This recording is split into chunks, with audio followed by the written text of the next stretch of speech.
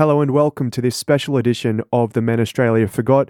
My name's Aidan Taylor, and today's something different.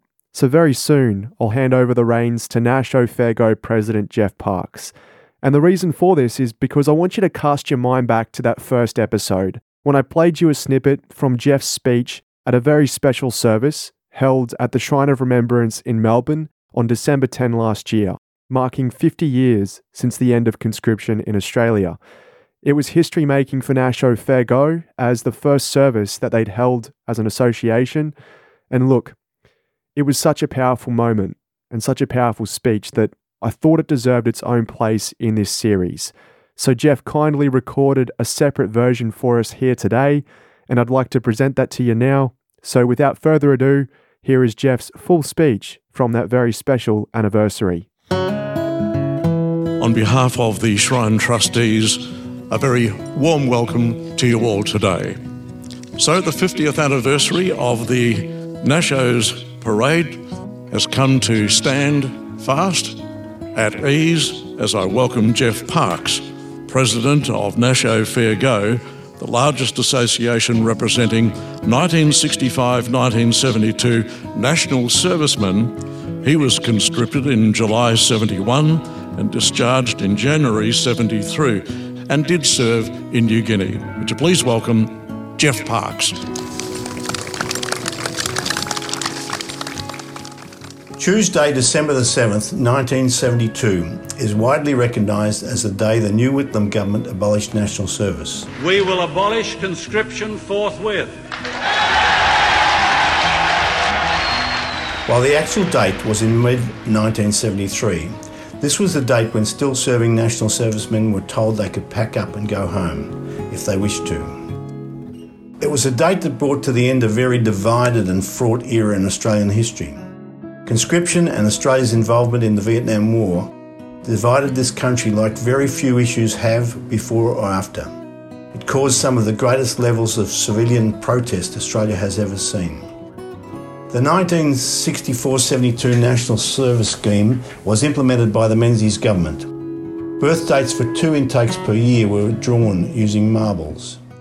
To fail to register or to refuse to present for service carried a potential 2-year jail sentence.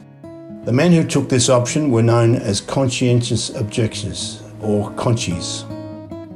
They were treated with contempt and loathing by a large section of the community.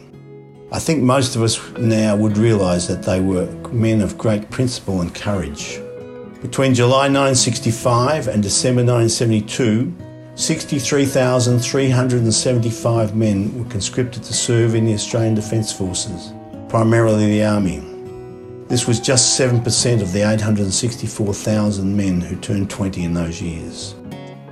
Men undertaking full-time study could apply for deferment of their service. Those called up could elect to serve 5 years in the Citizens Military Force as an alternative to 2 years full-time service. Anyone who was not called up was able to get on with their life as if nothing had happened.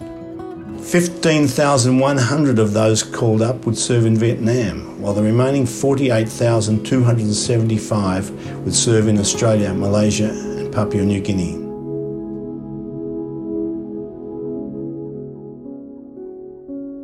"645 would die while during their service, 210 of these in Vietnam and 435 elsewhere. The major cause of death was not enemy fire, but road accidents, men desperate to get home for a weekend with loved ones.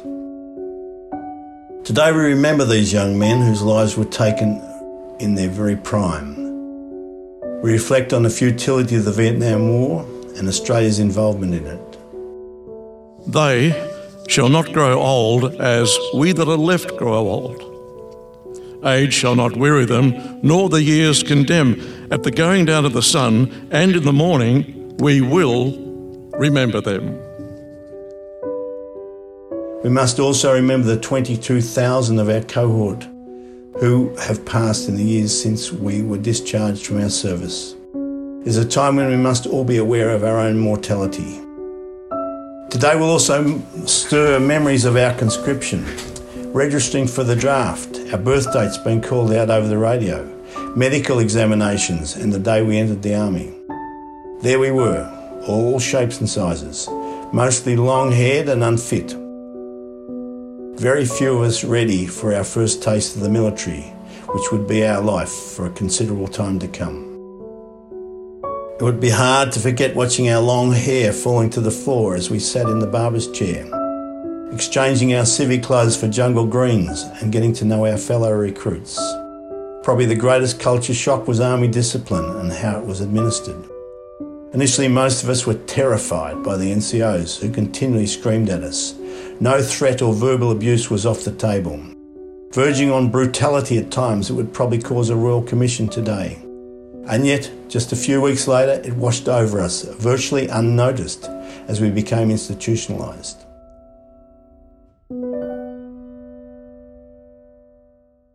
There is no denying that our 10 weeks of basic training transformed us and was an experience that probably shaped the rest of our lives. We would reach levels of fitness even those of us who regularly played sport could never have imagined. Kilos of flab were transformed into lean muscle. We could run 8 kilometres in our boots before breakfast. We carried huge packs and weapons over long distances. Out in the bush we slept on the ground and went for days without changing our clothes or taking off our boots. We could dismantle and reassemble weapons in seconds. By the time we marched out of our basic training unit, we felt like we were supermen. Australian Army training is among the world's best. It produces superior soldiers by building teamwork and reliance on mates. I doubt there are many of us who have ever experienced greater levels of mateship than we did during our basic training. After basic training came corps training. We were allocated to the various corps that make up our army for further training. A high percentage of national servicemen were sent to infantry regiments. Jungle warfare in Vietnam and Malaysia required bigger, stronger bodies than those of the usual army 17-year-old recruit. These became frontline battle troops. It is no coincidence that Nashos were represented disproportionately in the casualties suffered in Vietnam. Eventually, we were to finish our time and go home.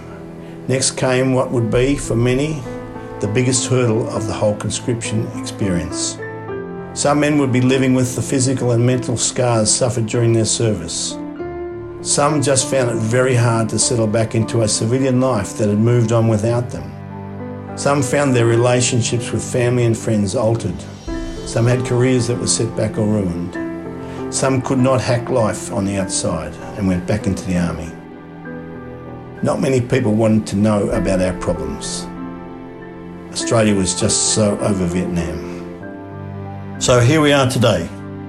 We give thanks that we are able to join together to mark this occasion. Men, as you go on your way, always remember, when your country called, you answered. You did your job. Be proud of what you did and who you are. Well done, men. Thank you.